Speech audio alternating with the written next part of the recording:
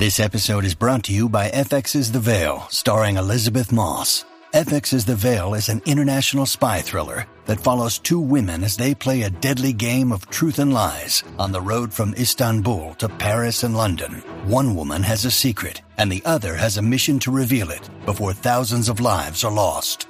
FX's The Veil, now streaming, only on Hulu. When you need mealtime inspiration, it's worth shopping Kroger, where you'll find over 30,000 mouth-watering choices that excite your inner foodie. And no matter what tasty choice you make, you'll enjoy our everyday low prices, plus extra ways to save, like digital coupons worth over $600 each week. You can also save up to $1 off per gallon at the pump with fuel points. More savings and more inspiring flavors make shopping Kroger worth it every time. Kroger, fresh for everyone. Fuel restrictions apply. Hey, Geekscapists, welcome to a brand new Geekscape podcast. And you're probably like, damn, these podcasts are coming in very quick frequency. Yeah, I can't stop it. I'm a Geekscape freak. And also, there's a lot to talk about. I hope you've been enjoying Geekscape. Ian and I had a lot of fun on the Book of Boba Fett Season 1 wrap-up special. It's Geekscape. This is what we do. We talk pop culture. If this is your first Geekscape, well, welcome.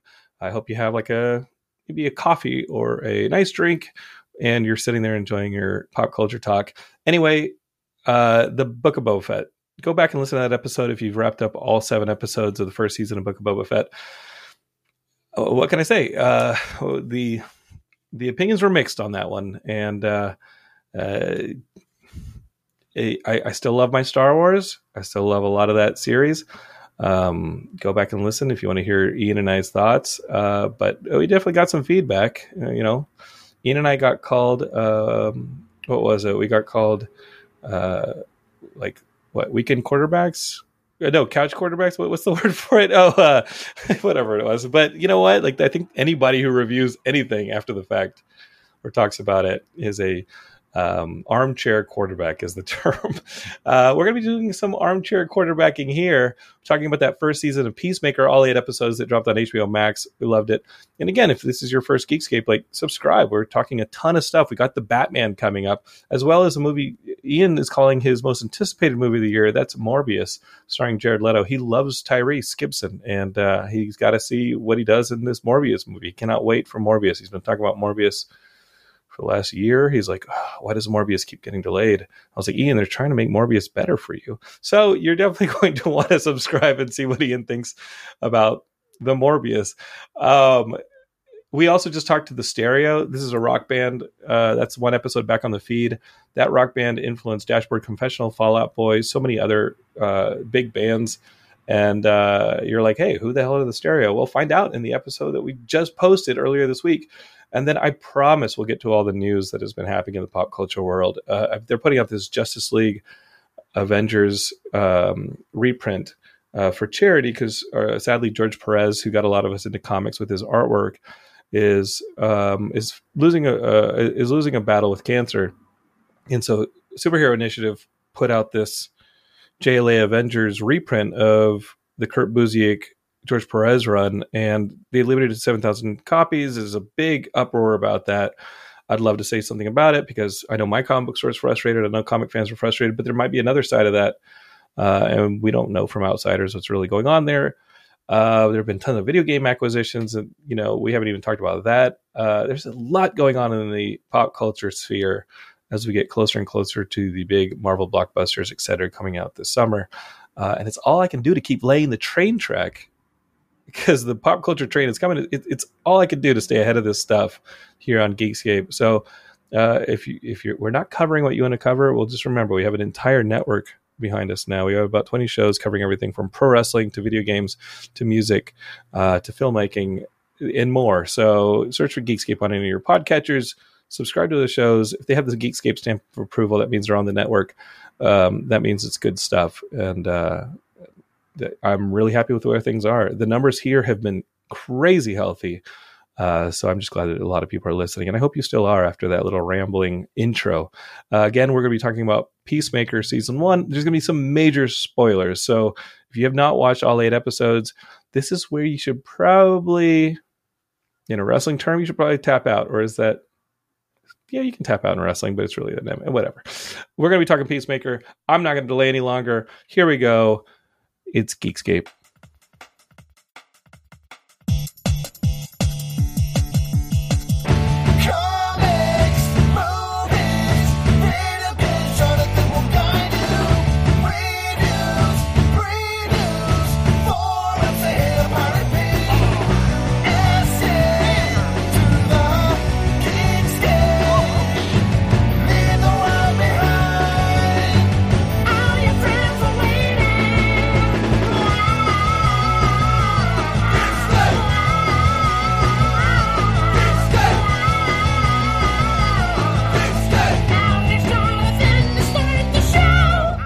All right, Geekscapists, let's get to it. This is the Peacemaker Season 1 special. And Bolt T is already in the chat room there on YouTube. He says, how are the Russian downloads going? Still popular?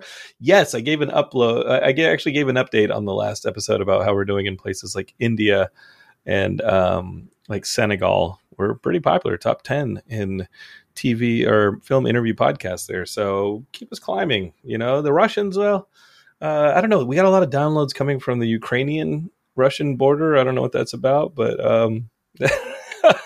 I guess we're keeping the troop surge entertained over there. So, you know, I'm no war prophets here, but I got to tell you, bored troops sitting at the border for World War III, they need something to listen to, and why not make it Geekscape? Boy, that's grim. That is very, very grim. And Bolt T, I was actually thinking about you because 2-3 episodes ago we talked about the GameStop stock phenomenon that happened last year. We were talking to our buddy Jonah Tulis, who directed that GameStop Rise of the Players documentary about that whole. You remember, like a year ago, people became millionaires off the GameStop stock in the whole short.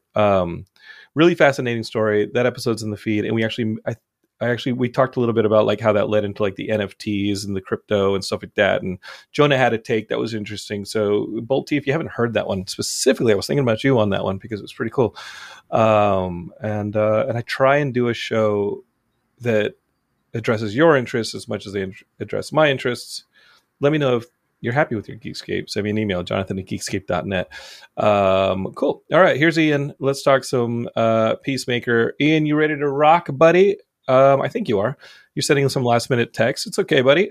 Ian has been so busy that we're just like trying to find times to talk about these shows before too many days go by after the finale. But you understand that Ian and I are talking about these shows pretty much as they're happening. We rush to watch these things before the internet spoils them. And that's definitely one where I texted Ian and said, hey, Peacemaker episode 8, do not let the internet foil you. And miraculously, he had not seen it yet. Yeah, I mean, I was about an hour or two so behind you, but you know, I mean, and in fairness, the listeners should know that you're super busy reading all those old Morbius comics, getting ready for it. When I sit down for Morbius, let me tell you how the Morbius is going to go. Because Ian, you, Justin, and I are going to see Morbius. We have 2 major Bat movies coming in March. We got The Batman, and I'm working on getting a masterpiece. You've seen it, and you texted us immediately and said it's a masterpiece. I'm working on Michael Uslan to come on the show. He's the guy who held the option on Batman since like the late 70s. Yeah, and he's been involved in every Batman movie since Tim Burton, etc. So Michael and I have been talking about him coming on the show. We're just trying to find his schedule. We're trying to get him the week of the Batman or the week after.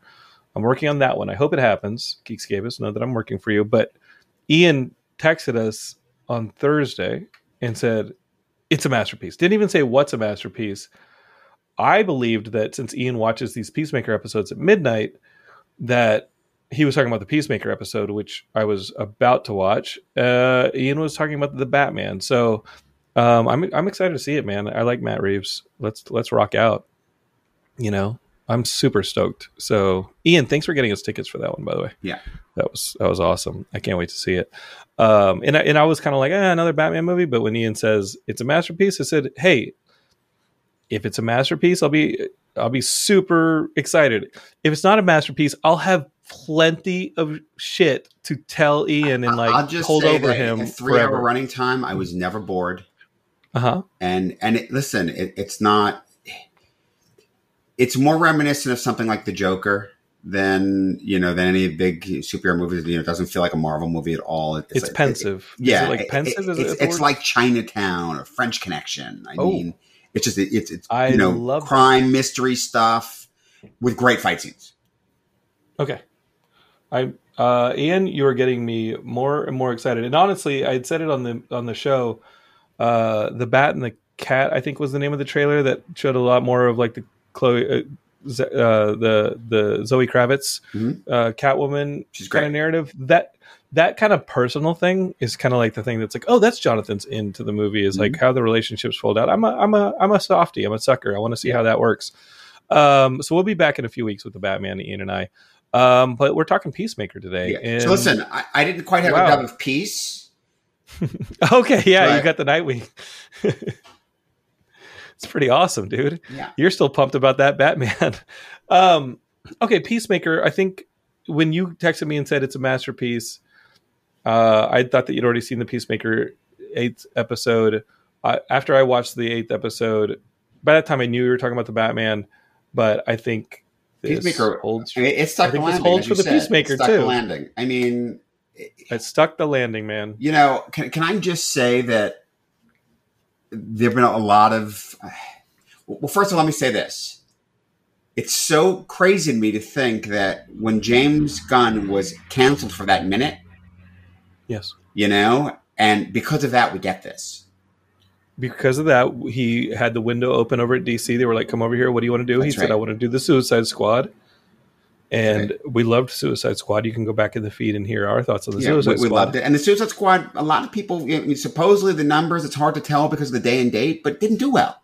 Like, did really poorly, which I mostly blame on, the name thing. Because outside of mainstream fans, like just going, the first one was Suicide Squad, now it's the Suicide Squad. I mean, a lot of analysts think like it just didn't resonate, Yeah, what's crazy is that Suicide Squad did a fantastic job and was not a movie that we enjoyed. And sometimes that happens. First 2/3 of it, I was really into it. And then they just did the whole, let's all come together, kumbaya thing. I was like, that's not right for this. It was really weird when, and we're talking about the Suicide Squad with Will Smith. It was really weird when like Captain Boomerang left the team and was pretty adamant on leaving the team. You're going to get us all killed. He leaves the team and then he only comes back for a slow-mo walk montage. Yeah. And it's like, oh, I guess we're good. It was very much, it felt like style over substance. We don't know what was cut out of it. Release the hater cut. Just kidding.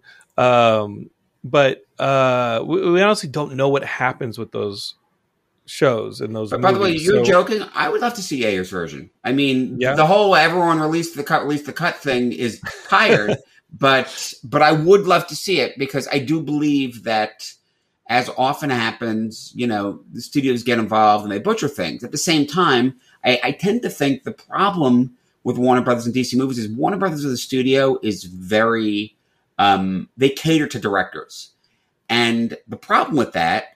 When you don't have a Kevin Feige as the boss, individual directors handling a movie, you completely lose any sense of cohesiveness. I've heard that as a studio, just people who I know who've worked at that studio is that there's more of a competitiveness amongst the different arms than there is a kind of a symbiosis going on there, a synergy, right? So like the synergy thing.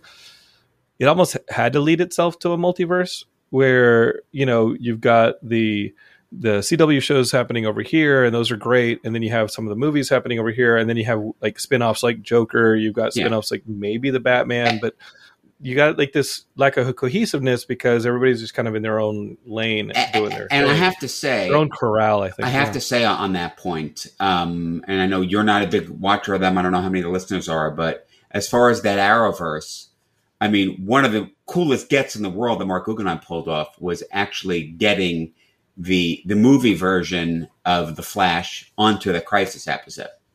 Because that shook the internet was when Ezra Miller was like, he just shows up and you're thinking Flashpoint, you're thinking multiverse.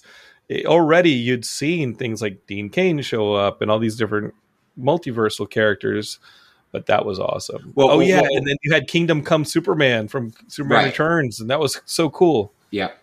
Yeah. Yeah, I think there's a lot to be said for these two studios, Marvel and DC, not negating old fans. You and I read that. I think I sent it to you, that email from Feige that was going on around the Amazing Spider-Man 2 script. It was leaked on.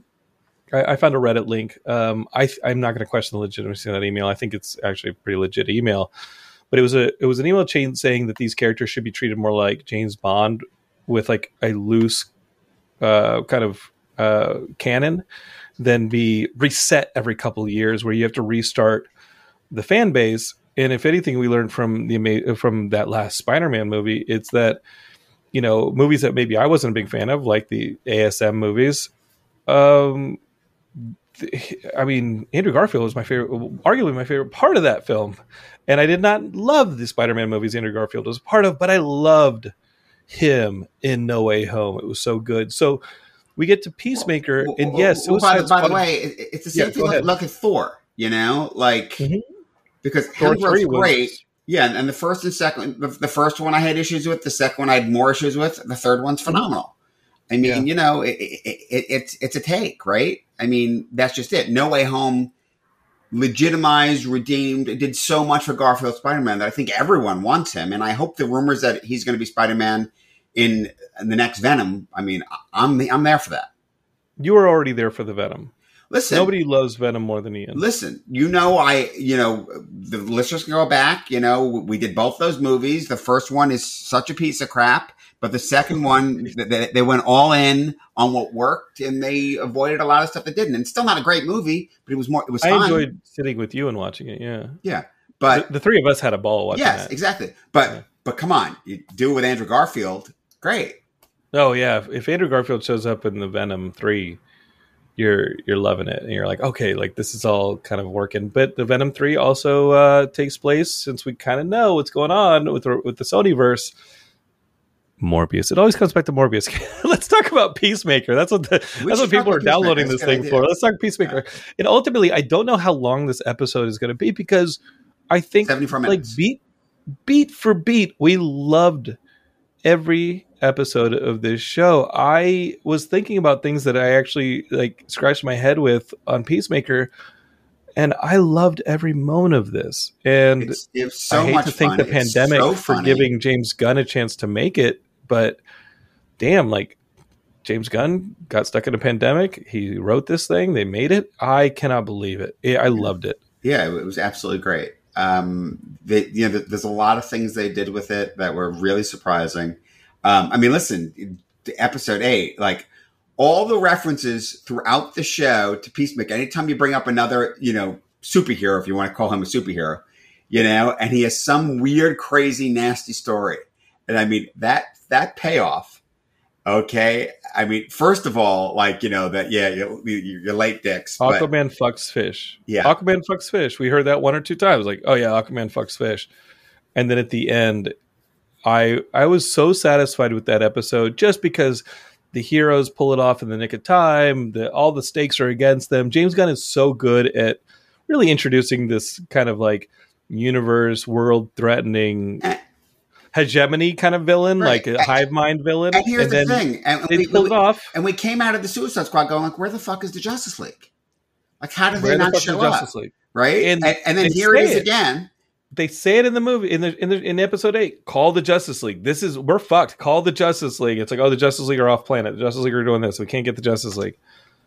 They walk out of saving the day, and there's 4 of the Justice League show up, and in silhouette, and you're thinking, oh, that's cute. They're just going to keep him in silhouette. And I loved Cena, who's 5 times the star he was after this season than he was before, and he was already a huge star. He's like, "You're late, dickheads." I fucking love that. He's yelling at Superman and Wonder Woman and Aquaman and the Flash. And then when you get the close-ups and you realize, oh, they got Jason Momoa and Ezra Miller to actually be Aquaman and the Flash. And then they bring back the Aquaman fucks fish jokes. It was amazing. Just the fucking cherry on top on all of this stuff. I mean, seriously. And not only that, I immediately texted Ian. You have saying "fuck you, Barry." do not let the internet spoil this one for you, Ian. I was all caps text, Ian, you need this as much as you need to finally play the PS4 Spider-Man. Like, there's two things that Ian needed for the internet not to spoil that joke, which I'm glad it didn't, and for Ian to play. I actually have played it. I played the PS5, but, you know. Okay. If it's not your thing, that's all I can do. No, it was very much my thing, and there aren't enough hours, so I can't, I know. Just can't have You have to cut back on some of those shows you watch. Dude, my wife will divorce me. It's not even a question. Oh yeah, y'all do like watching TV together. Heidi just runs off without me, and she just watches them. And she's like, "Oh yeah, this was good. This was good. This was good. That one's sunk. You can skip this." So I have my own little TV guide. I will call her my TV bride in October. Okay, so let's get down to this because we talked about that. But from the get go, I think that first episode is doing what I was kind of critical of Boba Fett for not doing in that first episode, which is plant a lot of seeds. Yeah, they built so much. You get all the members of the team in a very, very clean fashion. You get his father. You get a lot of different storylines, and then you get the mystery of the butterflies. Yeah, go ahead. So the father thing was a really smart thing that they did. You know, in the comics, you know, Terrence's father was a Nazi. An actual Nazi. I mean, you know, that's canon. That Peacemaker's father was a Nazi. Okay. Yeah. And here's the thing: is you know, with DC Comics over the years gobbled up a lot of other companies. So Charlton Comics was one of the companies that they gobbled up, and a lot of people know about that because of the Watchmen history. That, you know, originally Alan Moore was going to do the Charlton characters, and then DC said last minute said no, you can't. So everyone in Watchmen is just an analog for the Charlton characters that they bought, right? Yeah, but there was the Blue Beetle, the Question, and all these characters. But a couple of the Charlton characters that weren't there were Peacemaker and Judo Master. So I just find that's interesting. But and then in Judo Master, both characters are very different. Like Judo Master, they retconned as a member of the All-Star Squadron, and I mean, Judo Master has nothing to do with the Suicide Squad in the comics at all, and that's fine, you know, because actually that works because it didn't really hear either. You know, it was Peacemaker was the comedian the analog for Peacemaker, or not at all? No, not at all. Okay, not at all. So I don't think so. Yeah, because there are similarities in the sort of like Rambo-esque approach to like the blanket violence approach to bringing peace in the comedian from the Watchmen and the Peacemaker, but I don't know who the Charlton character is. Yeah, I have to think about that.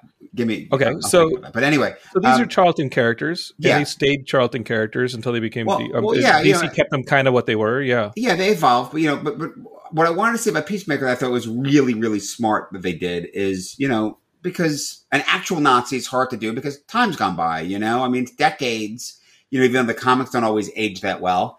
And then they have a character in the US again. Yeah, but you know they're Nazis. They always had this character White Dragon, so they just said, well, great. Make him White Dragon, you know? So in the comics, they have nothing to do with each other. But it works. His father was an actual Nazi. He's a neo-Nazi. It worked really well, you know? I thought it was very smart. I thought, you know, even down to, you know, the upbringing and just the whole 80s thing of it, you know, just because it's a place that someone like him makes sense he would come from in this day and age versus when the character was created, right? Mm-hmm. I thought that, you know, the whole origin all the way back, and we finally got all of it, right? About, you know, his brother, what his vow was. I mean, really, the whole show worked to really get into the head. I mean, it took 8 episodes. You got Peacemaker's origin gradually.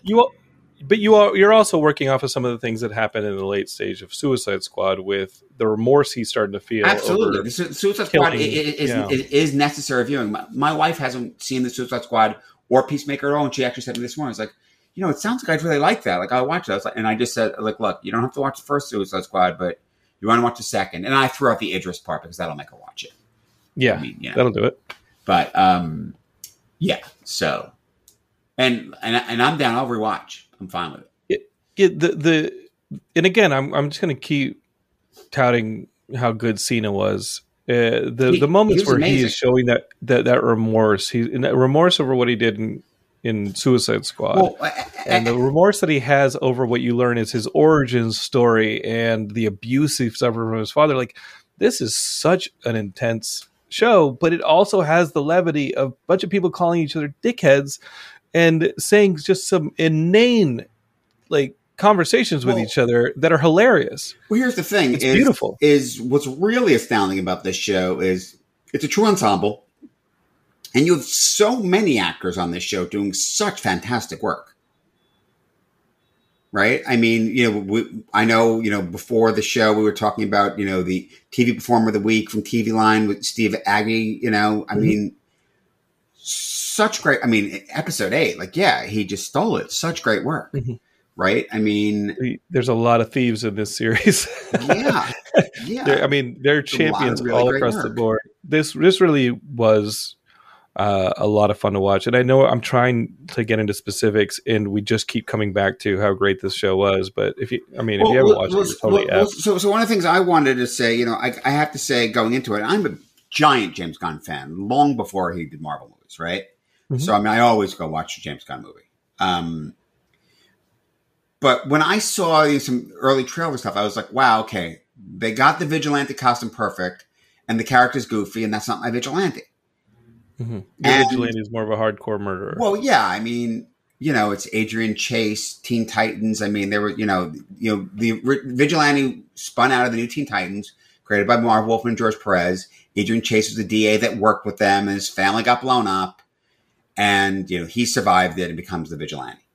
And that's just it. He's serious about, killing criminals. He's the Punisher. He's not even a question. He's absolutely DC's take on the Punisher. I mean, even down to when he came out, the Punisher's popularity just hit. That's exactly what he is. Right. But Vigilante was so much fun. I mean, the tone of this show was just he just added to it.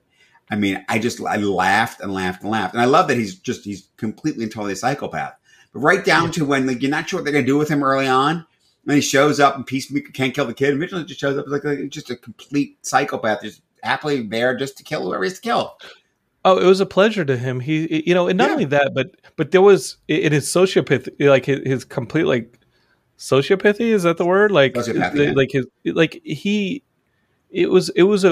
was him being a friend in killing this kid. He saw that Peacemaker go to jail to kill his father. I mean, yeah, he's like, let me do you a favor and just kill these people. Like, I don't even enjoy it. This is just me as a friend doing you a favor. And when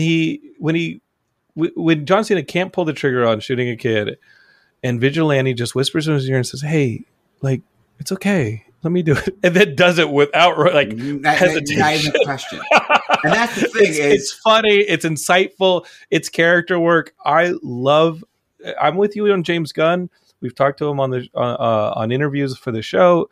The guy is just really good at those dichotomies of something that's a bit intense and then something that's hilarious at the same time. Vigilante throughout the entire run of the show, it's perfect that like he has no remorse at all. He doesn't know what feelings really are. He's fixated on Chris as being his best friend, but other than that, like he does it. Like he doesn't understand. I mean, he makes references to his childhood about that he's always been that way. I mean, it's great. It's hysterical. Can we talk about probably my favorite performance of the entire series, bar none? Eagly. The CGI Eagle. Yeah, it's fantastic. Eagly what did you like about it? Eagly's everything. Well, I got to tell you, that moment when I actually thought that I was like, they can't. But for a minute, I thought they were killing Eagly. I was losing my shit. You really thought they were going to kill it? No, I didn't, but I was that invested. I was like, I can't kill Eagly. Eagly's too awesome. And yet, it was like, no, did they do that? No, come on. They can't. It's like killing a dog. So like, you can't do that. You can't do that. So, well, you want to lose the audience, you kill Eagly. Like, yeah, but when the neo-Nazi does it, It does kind of help shade, but those neo-Nazis were already pretty shaded as bad guys. They didn't really need that last little thing to sell you on how bad the neo-Nazis are. Just call them neo-Nazis. We know they're assholes. Speaking of deaths, I thought, listen, it's a great arc. It's actually really funny because Vigilante is so ready to do it, but it was actually necessary that Peacemaker kills his father. Yes. but I love that he's seeing his ghost and he's staying with it. And in the comics, he talks to ghosts and he believes some things like that. That's an aspect of the character that's where they got that from. That's something I want you to talk about a bit is what characters came from the comics. Like obviously we'll talk about Judo Master, who's my favorite, and other characters. Like how close were they to their comic book counterparts? Obviously Vigilante's not, other than being a mass murderer. It's not. Judo Master is also very different than the comics. He doesn't eat hot Cheetos in the comics? No, not that we've seen. The most recent Judo Master was female. It was in Birds of Prey. I mean, the original goes back to the World War II stuff. So, is an old character. I think there's a glimpse in the reset of things of like a Charlton universe. And so he's there. There's not much there. Listen, I just love how that they really dived in on, the whole support staff thing. You know, I thought that was really great. The Waller stuff with the daughter is good. Waller's kids aren't that old in the comics, but it works. I think it's good. Daniel Brooks character. Yeah. Was it Leda, something like that? Agabando, so. Leota Adebayo. That was the name of the character. Played by Danielle Brooks, yeah. Yeah. I thought they did some interesting stuff with Harcourt. I thought she was kind of one note in the Suicide Squad. And, she started there and they evolved her. Yeah. But Steve Agee's character as well. Like they only get they don't get a whole lot of real estate in the Suicide Squad. You already have a pretty expansive cast that you have to kind of keep the plate spinning with. I thought it was an interesting take, and it gets a little bit confused. The whole thing at the end with the motivations of the butterflies, and they actually want to do right by us, and it really would have appealed to Peacemaker. But they would have killed his friends, so therefore, no, they have to go out. And, it sort of makes me unclear on what the motivation of, when the one and only one single butterfly doesn't agree with them. Yeah, I thought that was a little interesting, and I'd like a little more of that story. And that was the Myrn character. Yes. The Myrn character, is that a character from the books, Myrn? It's not, is it? I don't think so. So I have to say, I think I said this on the Suicide Squad special, that one of the few runs of DC books that I never read all of is I never read Ostrander's Suicide Squad. I've read any Suicide Squad. Everybody, you're no use to me now. No, I've read any Suicide Squad stuff probably in the last couple of decades, but it didn't go back further than that. I mean, I think that book came out in a period where I wasn't collecting, and honestly, that exists. What's that? That period actually happened? Yeah, comics? College till a little bit to late in law. Well, mid high school to mid law school, I wasn't collecting, and then you were trying to impress girls. No, honestly, I'd moved out of New York, and the shop I was going to was far away, and it was soulless. No one talked to anyone there. And it just kind of threw off the rhythm of I wasn't able to get there that often. And, so I fell out. And then, you're also in college and don't have the expendable income, the disposable income. Yeah. Yeah. That was a big part of it. Honestly, the way I started buying again is I actually sold my, Star Wars figures and turned that into buying up comics. Oh, I had them in storage, and I sold them. And that's how I bought up a lot of back issues I was missing. Wow. So the Myrn character, I don't believe he's from the comics. Yeah, I don't think so. I do love that character because you don't really know his loyalties, and we're going to see Chukwudi Iwuji again in the third Guardians of the Galaxy movie. It's kind of a funny story that while he was on Peacemaker, James Gunn shot his screen test to put him into Guardians of the Galaxy 3. And because they used kind of DC's crew to shoot the screen test for Guardians for Marvel, while they were shooting Guardians of the Galaxy 3, they shot Ezra Miller with the Marvel crew for his cameo at the end of episode 8. And that was kind of a cool... Ezra and Momoa, right? Yeah, it was just no. Momoa, I think, was already in, and he was shot. All those characters were shot on plates separately. Okay, I thought. It was But Ezra's stuff hadn't been shot yet. His part of that wide, and then the singles hadn't been shot yet. So because they shoot Guardians of the Galaxy in North Carolina or wherever they have those, or Atlanta where they have those studios, I think they're Atlanta. I think they're Atlanta.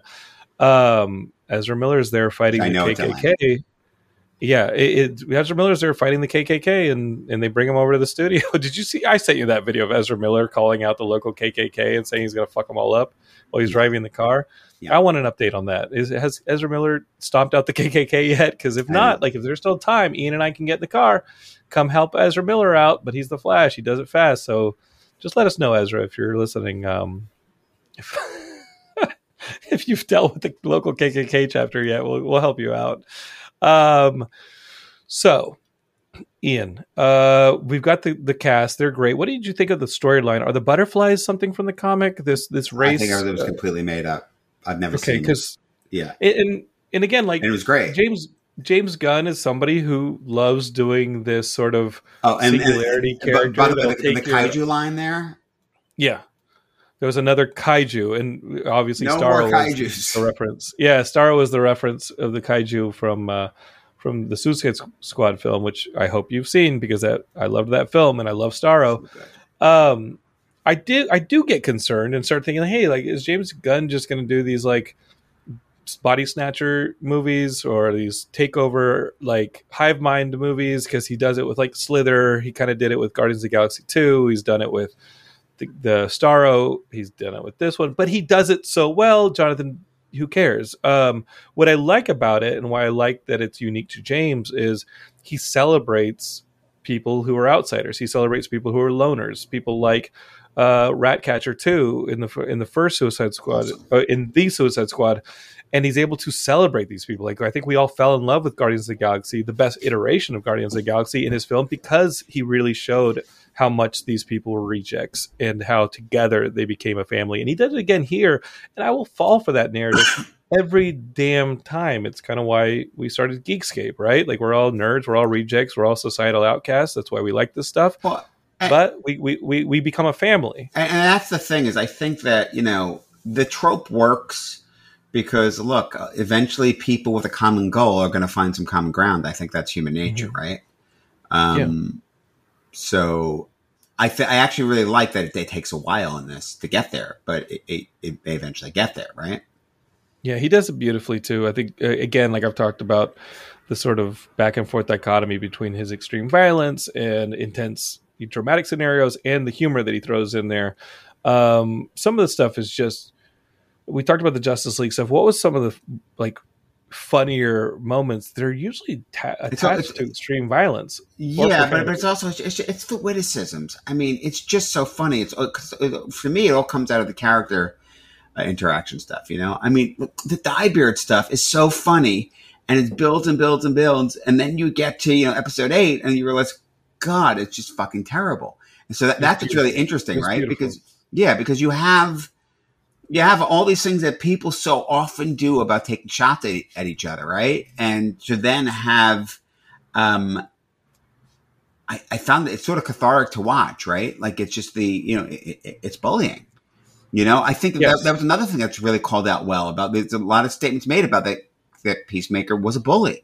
He was a bully when he was a kid, And you have the close-ups of Peacemaker listening as Steve Agee is talking about why he dyes his beard. Yeah. And it's beautiful. The reason that he's saying it is to convince the butterflies that he is one of them, and he's trying to get away with this scenario. And he has to admit to this bullying, and everyone's witness to it. That's what I love about what James Gunn's doing, is that he, and again, it goes back to what we were saying about Book of Boba Fett in the first episode, not planting proper seeds for the rest of the episodes to have real estate. You plant the seeds, and then throughout the season, you start to kind of see what grew, and you start to pull them. Here, everything's just getting cashed in. Everything that he's laid out is getting cashed in beautiful and surprising fashion, which is why he's such a good writer. And that monologue is one of my favorite parts, where everyone has to witness, oh my God, the truth behind why he dyes his beard. But it's painful, it's beautiful, it's hilarious.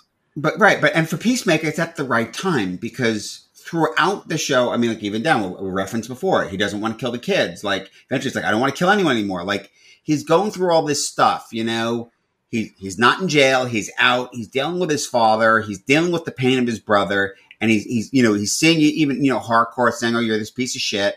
Like he doesn't want to be that. He's actually, we see he's a sensitive guy, but you know, his upbringing is his upbringing. So him being a bully and being an asshole, him, you know, coming up with, you know, the mean nicknames to kids. I mean, so all these things he did that. Oh he's yeah, when he wants to asshole. speak in the classroom and he's just calling the kids funny. Yeah. Like that was amazing. Yeah, I forgot about that scene. It's great. He's an asshole, but that's because he thinks that's okay. But then when you see his reactions to it, like, but he's actually a sensitive. You know, Yeah. I mean, he's at heart a sensitive defense. person. Yeah, Yeah. and but he's so hurtful, right? So Jim Pelgrinelli did want us to talk about the sad true origin of Dye Beard, secret badass of the series. And you know, in going forward, we do see him by himself in that montage there at the end, where the characters kind of like go back to quote unquote some version of their lives a bit different. If when we talk about a Peacemaker season 2, granted all these characters have to be back, but that Steve Agee character, like, he's almost, I mean, he's granted he's the microchip in this team, Sure. but it's him, Peacemaker and Vigilante, right? I mean, Well, I think listen, it's all we don't know what's next. He goes back to Belle Reve, but you know, Belle Reve's been blown up. I mean, blown up. I think figuratively, the Suicide Squad task force Politically, blown up. Yeah. yes. So- Amanda Waller's been So put on blast. We don't know what's next, but we know that, listen, there's a season 2. Obviously, Gunn already knows what it's going to be, or as an idea, or it wouldn't be happening. Mhm. You know, they wouldn't have One announced it now without it, you know, him having some ideas there. So one thing that Jim also said is that Peacemaker's bisexuality is referenced multiple times in the season. You actually see like the result of like a threesome and this and that in there. But he was at Belle Reve and he talks about having sex with this. Like we know he tells Harcourt, like, it's been a long time since I've had sex. Well, with a woman, right? He's been in prison. Who is that person, do you think? And do they get involved in season 2? Do we start to see like Peacemakers?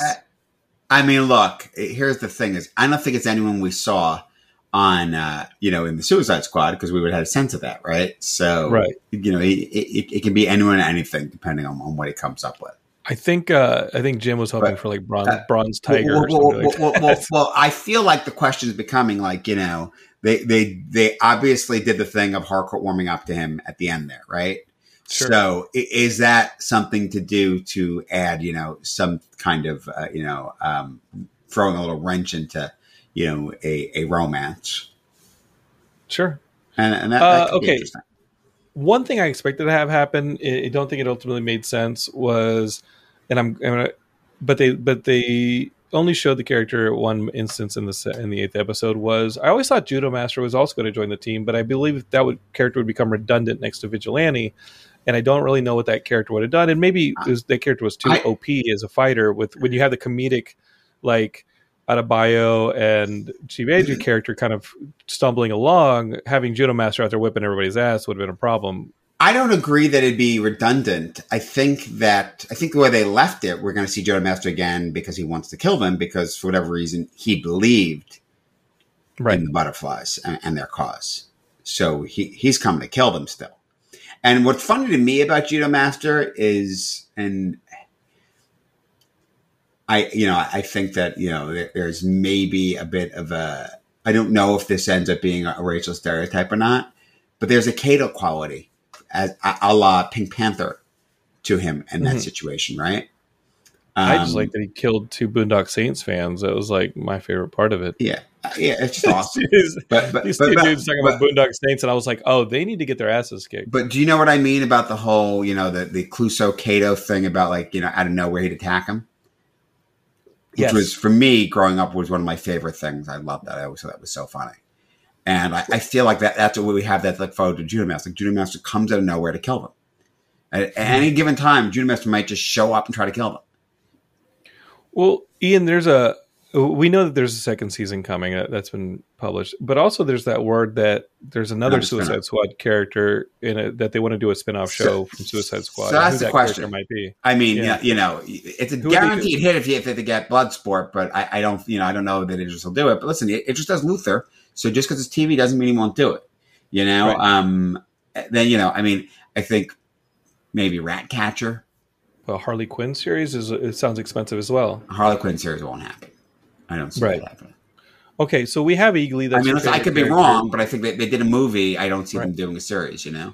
So we have Eagly. That's your favorite character. That's a full CGI character. And They I could do an Eagly spinoff. I would watch it. I agree with the Facebook user who says, please. King have it Shark would be King Shark. awesome. Don't see that happening. It's a lot of CGI. it's kind It's a of lot of money. Andy Rattinger, who we're going to talk about here in a little bit because he's our resident metalhead and he's given me a top 5 needle drops from the season that I'm going to read to y'all. He says Polka Dot Man, but we saw Polka Dot Man, spoilers, die in Suicide Squad. I will tell you, Ian, did I tell you? I went to Starbucks this week on the way to You didn't tell me about teach. Starbucks. I went to Starbucks, and You as didn't I'm tell me walking to that. Starbucks, who's walking out? I don't Polka know who Dot was Man, David Dermer. I will never get David. I'm so sorry. I know I've invited you on the show to come up. If you Geekscapists don't know, David, who played Polka Dot Man, my partner in Geekscape, George Callert, and I, we both helped David finish a film a couple years ago that won South by Southwest. If you haven't seen the movie, it's called Animals, and it's about David. If y'all don't know David's backstory, he's very open about it. David was a heroin addict for years, and he lived in a van outside the Chicago Zoo for like a long stretch. And this movie that he made was about that period of time. And if you go back and you see David, I think in Batman Begins, that's the first time I saw David. He plays kind of a hood in Batman Begins. That was before he was in Prisoners with Hugh Jackman. That's kind of around the time I met David. We helped David kind of shoot a scene from his movie and all that. So I've known David a few years, and I was walking into Starbucks. He's walking out of Starbucks with his daughter. I go, "Hey, David!" We catch up. He's got this comic book Dark Horse puts out called Count Crowley. If you can go and find the trade for the first 4 issues, it's worth it. It's a lot of fun. I think you'd enjoy it, Ian. Okay. There's a new Count Crowley 4-issue miniseries coming out in the next month or two, and I've invited David to come on the show. We'll see if he does. I mean, this dude was in Dune. He was in David is super busy. Sounds like so it's we'll busy see if for he you, comes on. Yeah, we'll see. I mean, I can barely get Ian at this point. Listen, I make it work for you. Don't really act like appreciative of I'm it. the only one that's busy. You So, know, your Ian? schedule is not so easy to work with either. Ian, you are our Polka Dot Man. That's not true. You don't have mother issues? Everyone has mother issues. He was also an Ant-Man, Andy Rattinger says. Yeah, he was an Ant-Man. No, I love David. And he's super kind, and it was good to kind of like really briefly catch up and then drink coffee. Hopefully he comes on the show. We had Sean Gunn on the show last year. Like, why not? Let's do it. Okay, so Ian, anything else to say before I give you our resident metalhead, Andy Rattinger's top 5 needle drops from this season of Peacemaker? I mean, probably, but you can go ahead and give them. Let's see what they generate. So Andy and I kind of like had a little bit of I don't think it was too awkward, but Andy was so excited because Andy is a resident metalhead. He's been a metalhead his entire life. He loves that people are now enjoying the music from Peacemaker because he was like a loner who listens to metal, and people are like, "Why are you listening to this stuff? This stuff is outdated and it's 80s and this and that." And Andy felt alone in his love for this music, and suddenly I do love that. By the way, awesome. It's another smart thing that Gunn does because he gets it. Is that like people that are so different, and then they have music in common, suddenly they appreciate each other. Oh, and it's like, yeah, it's like the music they have in common is like the cock rock music. Most people are like, "What? We haven't heard these bands in a long time." But I mean, I guess if you're a big music fan or you went through college radio like I did, like these bands because they are still popular globally. So let's get to it. What I was going to say was Andy would watch the episodes, and on Twitter, he would get so excited. He would just brain spasm out the name of the band. Like he would name drop the band and be like, "Oh my God, they blank blank." And he wouldn't even say that he's watching Peacemaker. He wouldn't say that anything else about the scene. He would just yell out the name of the band. And I know a lot of these bands. And I was like, and I texted him. I said, I said, "Andy, stop. Like, these are spoilers. So you may not think they're spoilers, but they're spoilers." Because then I'm watching the episode and being like, "Oh, this is the scene where they're going to play this song, and oh, this one's Yeah. coming up, and they're spoilers, right? Yeah, any commentary mild watching spoilers. something that people hasn't watched it's putting ideas in your head. It's why, So- as you know, I mean, I think a lot of people feel this way, but my wife thinks I'm crazy, but for a variety of reasons. But this there we specifically, go. that I like to see things as soon as possible for other people. I don't want And to keep hear it fresh. Yeah, I don't want to know. I don't want to hear the songs. Anything. I don't know what the soundtrack is. So Ann and I kind of like texted back and forth. I was like, "Hey man, like you kind of like I would kind of love you to like I follow Andy on Twitter. I think all of you should follow Andy on Twitter." I was like, you either stop or I got to stop following I kind of need you to stop doing that because Yeah. I'm literally checking the boxes as I watch the episode, and I'm like, "Oh, somebody just put a tape in the radio. I kind of know what's going to play, or somebody just literally put a needle on a record. I know what's going to play." That being said, the fucking soundtrack to this is a bunch of fucking jams. But I because feel there's so like much James Gunn is pretty good at that. Like he's done that awesome. before, huh? I love what he does with music in his films.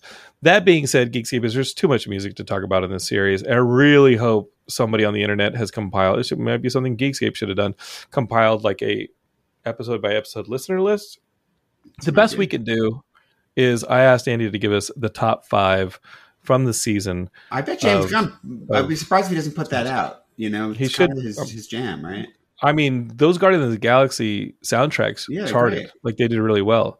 They actually sold. So I would say that that's something he should do for Peacemaker. DC, get on it. Like Warner Brothers, you have a music division. Okay, so Andy says, I picked 5 that aren't the ones that are already hits or better known. I asked him for 5 songs. Like Motley Crue, I thought that piano scene where they're doing Motley Crue, where he's playing the piano, fantastic. Or Firehouse or Kicks or Faster Pussycat or the Poodles, the Wigwam song. Everybody loves the intro of the Wigwam song. It's unskippable. I even had to leave off the Neil Sean song. Neil Sean, you tell me how it's pronounced, Andy. But here are the top 5, I think in order, of Andy's favorite songs, and I will tell you the scenes. He's going to tell you the scenes that they're in. Okay, so first you got Reckless Love from Monster. That's a band from Finland, very pop metal overall, lots of Def Leppard and Guns N' Roses influence, but they've gotten heavier. They're catchy as hell. This song is what plays during the epic arrival and invasion of the butterflies. So when you see those butterflies coming to Earth, and then they invade, I think, the police precinct and start going up into everybody's mouth. Yeah, that's the one thing I think maybe they shot it and it didn't include. Why do we not see a butterfly go up anybody's butt? It was a piece of discussion. I was expecting during the police precinct. Probably because you don't see anyone taking a dump. Yeah, I was expecting to see a butterfly go up somebody's butt. I mean, wouldn't they need their pants down for a butterfly to go up their butt? No, I mean, the butterflies are violently getting through glass and other things in that scene. They can rip a little pant. But why, if you have another orifice? But just to pay off the discussion earlier. I get it. I get it. But, I mean. But I got you. Season 2, we got a couple butterflies in that one. Maybe. Some butts. And we should talk about, like, what we think. There's still a surviving butterfly. What we think is going to happen there. Okay, number 2 on the list, maybe not in order, is Sister Sin by Fight Song. That's a band from Sweden. You can't go wrong with a badass woman fronting a hard rock band. They're rocking out to this as they drive to the factory where the butterflies made their food. The episode with the cow, I think that's episode 7. They're listening to Sister Sin. Santa Cruz by Drag Me Down. That's another band from Finland. This band has gone through more lineup changes than LA Guns in 1/3 the time, but somehow everything they put out is just melodic as hell. This one's playing when Peacemaker and Vigilante are shooting the appliances in the woods and they're fucking blowing shit up. The next song is Kiss and Dynamite by 6 Feet Under. That's a Germany band. These guys are just incredible. Not a single one of their albums has disappointed me, so you guys need to get to the Spotify or go buy these albums. This one happens when Goff is torturing Vigilante in that cave. And he's tied to the chair and he's cutting off a piece of the finger or toe. Mm-hmm. Yeah.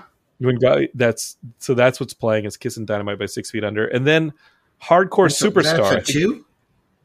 It was episode 2 or 3, yeah. Hardcore Superstar is You Can't Kill My Rock and Roll from Sweden. That riff is fucking magic. And this one is one of the newest songs in all the show, which just proves how timeless and kick-ass Andy's beloved genre is of heavy metal. Admittedly, these guys are pretty big compared to the rest. You Can't Kill My Rock and Roll. This is the track that plays at the very end of this season finale, I believe, when everyone's going back to their quote-unquote lives, right? Correct me if I'm wrong, Andy. You're in the chat right now, but that's why we got it. Andy would like to say that he's very thoughtful about spoilers, and he's sorry for posting to Twitter. Andy, I just pay attention to what you do because I love you, man. You're like a brother. One thing that Andy is throwing in now is an important element to the music. When Peacemaker is doubting his role with the 11th Street Kids, he plays "Home Sweet Home" on the piano. I think that's the song, the Motley Crue song. 11th Street Kids, a song by Hanoi Rocks. We listen to them in the episodes. Whose drummer Razzle was killed in a drunk driving accident when Vince Neil was behind the wheel. Wow, that was him.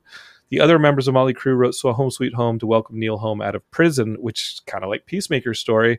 The meaning of choosing that song to symbolize the break in the 11th Street Kids is excellent. Yeah, that's actually crazy. If you know the backstory of the song "Home Sweet Home" and you know the story of the Peacemaker, which you should now in this season, that actually is beautifully, that dovetails. All right, Ian, are we going to see Goff again? This is the surviving butterfly. I think so, yeah. I don't think he would have done that without an intent to see it. Okay. So, Gunn doesn't do things like that for no reason. He didn't put a butterfly up somebody's butt. They mentioned it. There you go. We might have to still see a butterfly go up somebody's butt. Ian, what do you want to see out of season 2? We have had the hive mind storyline that Gunn does. I don't think we can do that again, right? Like we did it with Ego in Guardians 2. We did it with Slither. We've done it. Yeah, I don't think we see that again. I'm intrigued that he blew up Task Force X. Okay, because I think that that was very intentional for an evolution. The question becomes, what does that mean? What does that look like? Does that mean that they're the new version? Because obviously they were an offshoot, right, of Task Force X. Yes. I mean, they were under Waller's auspices to some extent. There were 2 teams sent in. One team was a distraction team, right? I mean, they only had the one and ultimately second sort of criminal, right, involved. The rest were actually operatives. So not exactly a Task Force X situation, but, Waller seemingly had some oversight. There's no Suicide Squad sequel. Is there announced? Because it didn't. There's not. Exactly. Right. And what they called out was that they called out, as far as government agencies go, that they were Argus agents. Yeah. So, listen, there's a lot of places to go with it. And obviously then that explains them dealing with the alien stuff. Sure. So you're thinking more alien invasion. Yeah, and listen, if the comics are any indication, I think that, and you brought up the multiverse, I think the extra dimensional aspect, could be very interesting and a place to go. Well, we got Weasel. Weasel survived that invasion. Mm-hmm. We saw that in the post credits, which is awesome because we love Sean. But also TDK survived the attack. So maybe we have Fillion back, and obviously Gunn loves Fillion. TDK, what's that stand for? That was Nathan Fillion's character that can detach his pieces and bring them back and stuff like that. He can shoot his limbs out and bring them back in. Hilarious. I mean, I hope that as much as I do want to see King Shark get their own series or maybe a prequel, like a Polka Dot Man prequel. Awesome. A Polka Dot Man prequel would be cool because we do know that Polka Dot Man had siblings that were also experimented on. And things like that. The detachable kid is what TDK stands for. I would love to see more of these kind of offshoot, crazy reject DC characters given the James Gunn treatment, because I think they did a great job. And Vigilante, that's our Vigilante now. And I don't know if DC cannot take this treatment of the character into canon there on the page. I'm fine with it. Well, no, yeah. I don't know how they do that. I mean, obviously they can. They just ignore the previous one. But yeah, I mean, that character's great. The character's so much fun. Yeah, I mean, I think it probably, I mean, Gunn's clearly having fun with it. What I like also is, we've talked a lot about the Snyderverse, about what the DC stuff, DCEU looks like.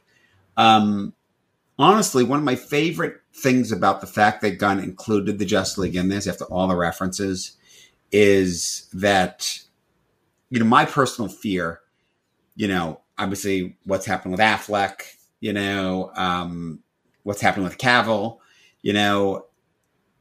it's felt like there's a lack of singular vision, right? And it's really hard to ignore the stuff that's come up until this point and then just keep certain stuff. And I get you could say, you know, what's working, what isn't working, contract negotiations, all the things, you know. Obviously, they love Wonder Woman. They're keeping with Gal Gadot and Wonder Woman. Obviously, they love Aquaman. You know, they're diving in on Flash. It seems likely the movie will get a sequel too, in its own narrative. I'm not commenting on that. Okay. We'll have a special for you Geekscapists in like 2-3 weeks. 2 weeks, I would think. 2 weeks, probably to the day. Well, I can't actually on the 5th, but anyway, let's talk about it. Yeah, we'll but the point is that, you know, for me, I'm happy to see that. Okay, you still the acknowledgement of the Justice League, of all these characters of this bigger universe. I mean, I know a lot of people have commented, "Hey, Green Arrow is in canon in this universe." Yes, he's commented on Green Arrow he called him a furry and a delinquent, sexual delinquent. I mean, hysterical, but the point is that he's there somewhere, you know? Yep. So that's great. Oh, what I was starting to say is it seems to me that in some way they're going to retcon. I think they're going to post Flashpoint. It'll be a new version of the universe. I hope that they have some true vision on this, but I think that Affleck's out and Keaton's in. Keaton's in a kind of an older, like Hank Pym style, yeah. But the point is that because we know he's in Batgirl, and it sort of passing the baton sort of thing, and that seems to indicate that that's what we're going to get post Flashpoint is that Keaton is the Batman of this universe now. I love how they're passing the baton back to a 1989 film, which is amazing. And if I do get Michael Uslan scheduled to line up and get him on the show, I'd love to talk to him about it. He was one of the big proponents of that Tim Burton hiring back in the day. I have to say what's interesting to me about that is, you know, you've heard that both that and there's talk of a similar thing with Supergirl, you know, taking over center stage over Superman, right? That would be the TV Supergirl or a new casting Supergirl? No. They're doing a new version of Supergirl, right? Okay. So, what's interesting to me, I mean, let's talk about Batman first, right? Is it sort of gels up a lot with what was talked about with Future State, when the Future State was actually going to become the new DC universe, and then they ended up just making it an event.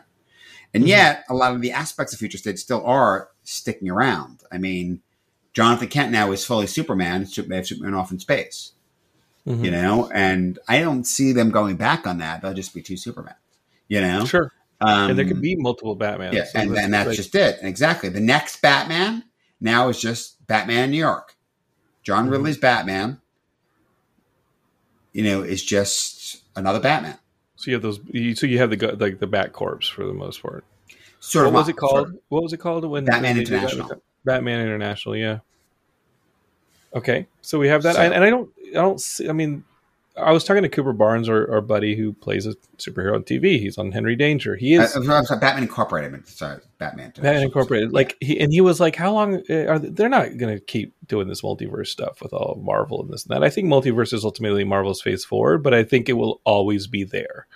I think with both these companies, the multiversal aspects that have been in the comics, you know, since the 60s, 70s to, you know, when these things started looking, you know, when they started getting burdensome lines and continuities and they had to start kind of Crisis is the famous one in 84, 85, 86. I think the movie fans are going to start realizing, a multiverse is part of all of these properties, and we're going to be living with multiverses in both DC and Marvel in some aspect, maybe not as big as Phase 4 Marvel, but in some aspect going forward for the rest of time, because these movies will never end. You know, do you agree that we're always going to be living in a multiverse with both these companies as contracts get renewed and as storylines need to be redone and as they kind of course correct their narratives? I think the idea of the multiverse was a really smart thing that they did in comics, you know, and then I think it's interesting that both companies sort of got rid of them and then they bring them back again, right? Mm-hmm. I mean, DC truly wiped it out and made the big meta thing. I mean, it was Crisis on Infinite Earths. They merged it all. You know, then they did Hyper Time. Then, you know, there's the New 52. You know, like they keep doing that.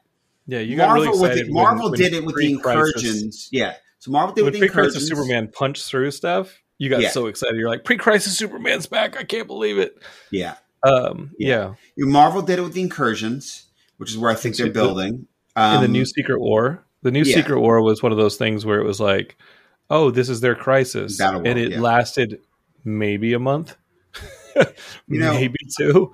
But I think that, I mean, look, with DC and Warner Brothers, I think, you're always going to have an aspect of a multiverse.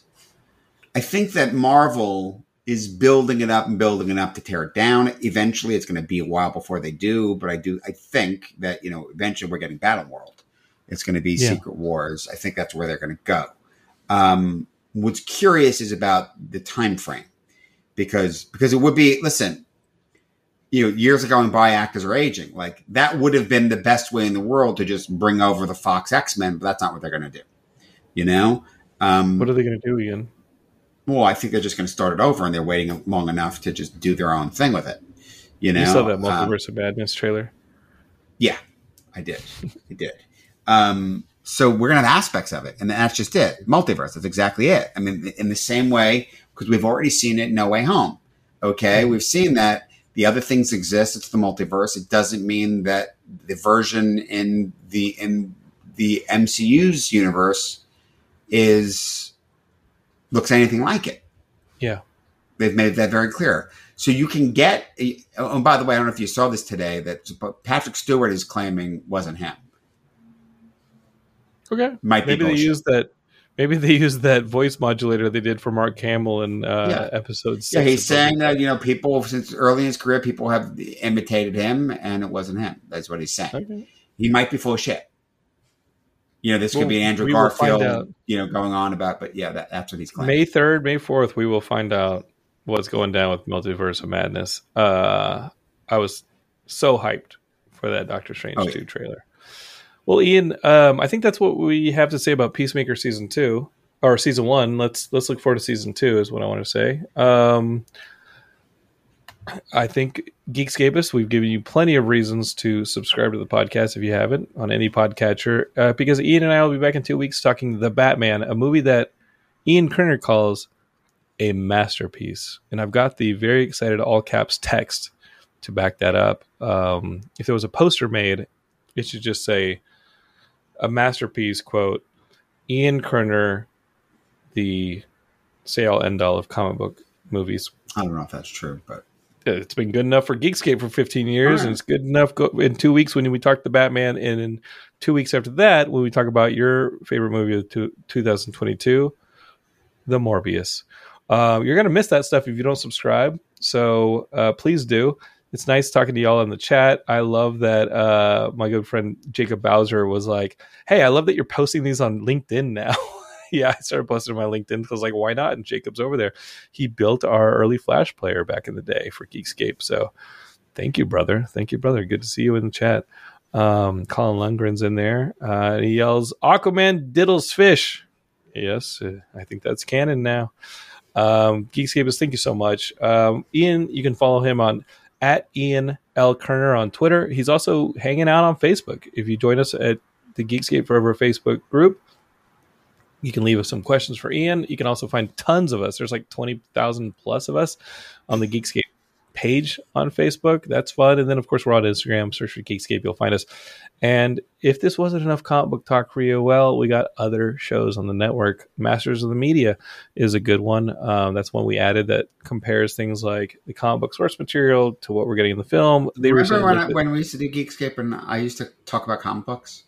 I can bring you on a regular Geekscape, Ian, but it's like we can do that. But I mean, there's so much of this pop culture stuff. It was manageable on a weekly basis. Now I need an entire network to cover all this crap. I get it. And I know that Garrett. I read comic books weekly. Yeah, but Garrett does too. Garrett and Jack, and they just compared Frank Miller's Year One, and we're like, hey, what elements of this are in the Batman? Let's do a little compare and contrast. Only Ian really knows the answer to that, and we'll find out in 2 weeks what's going down. Geekscapists, thank you for being a part of this. Subscribe to Geekscape, share it with your friends. Leave us a 5-star review on all the podcatchers. You know the drill. For Ian Kerner, don't hate, create. Bye, everybody. Give you a Peacemaker salute, Ian, for the video viewers. There we go. Geekscape is over and out. You're listening to the Geekscape Network.